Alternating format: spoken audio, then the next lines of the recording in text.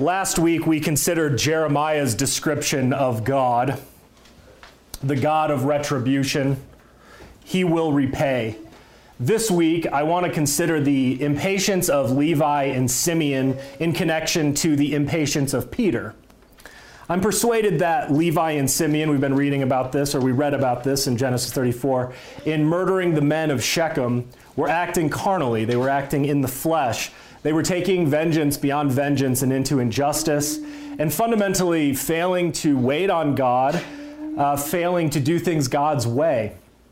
God said to their grandfather Abraham, "And they shall come back," speaking of his children, "and they shall come back here in the fourth generation, for the iniquity of the Amorites is not yet complete." So God's waiting for their sin to come into fullness before he was going to send them back. Of course, the Amorites are not the same thing as the Hivites. The Hivites were the ones that were living in Shechem, but they're both Canaanites. And God stayed the Canaanite program until after the exodus of Egypt. The time for Canaanite slaughter wasn't given to the patriarchs. Abraham and his militia actually defend Canaanites and rescue them from kings who were not Canaanites, with the Sodom, rescuing the Sodom episode, the war with Sodom when Lot was taken away with the king of Sodom. Both Abraham and Isaac had entered into peaceful covenants with some of the Canaanites, with Abimelech. The peaceful covenants made by Abraham and Isaac are similar story arcs to the Dinah incident. We have a woman who is threatened, and then she's saved, and then a peaceful covenant is entered into with the Canaanites. This arc is disrupted by Simeon and Levi. It would have been very similar, but it's disrupted and not in a redemptive way. I'm persuaded that Simeon and Levi were getting ahead of God. The Canaanites would be destroyed, but not yet. And if Shechem was to be destroyed, it likely would have looked something similar to Sodom, where God directly destroys it. And even in that case, Abraham is attempting to be an intercessor for Sodom. He's trying to mediate and stay God's judgment on the righteous, of course. And Simeon and Levi were not interested in that kind of intercession for Shechem.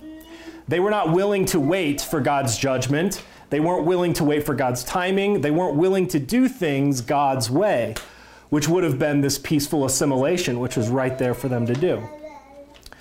And I think we can see some similar redemption not a similar redemption. I think Simeon is redeemed in the person of Peter. Peter is Simeon, if you will accept it.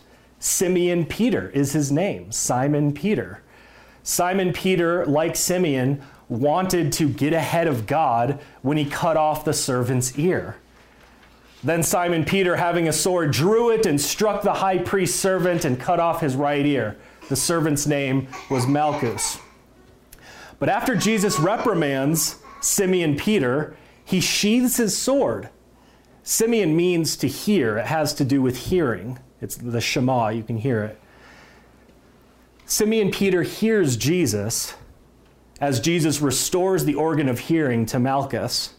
Simeon Peter sheathes his sword and waits for God's judgment to come, which is a major theme in his letters. He heard what Jesus was saying to him. Waiting on the day of the Lord, where Jesus was slow to enact vengeance, not wishing for anybody to perish, giving plenty of time for repentance, because he wanted to heal men like Malchus instead of destroy them. Malchus means king or kingdom. It has this kingly aspect to it.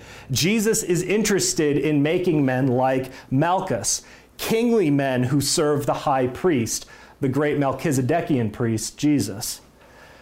Because the Lord does not delight in the death of the sinner, he came to save the lost, heal the wounded. He is slow to anger. But eventually Jesus did come. He came in fury, in fire, in retribution, in a pogrom against the unrepentant. Waiting for the Lord's retribution for these first Christians was a form of long suffering. It is what we might call a passion of waiting. It is what Simeon Peter did when he heard the voice of the Lord, and we would do well to do the same. This reminds us of our need to confess.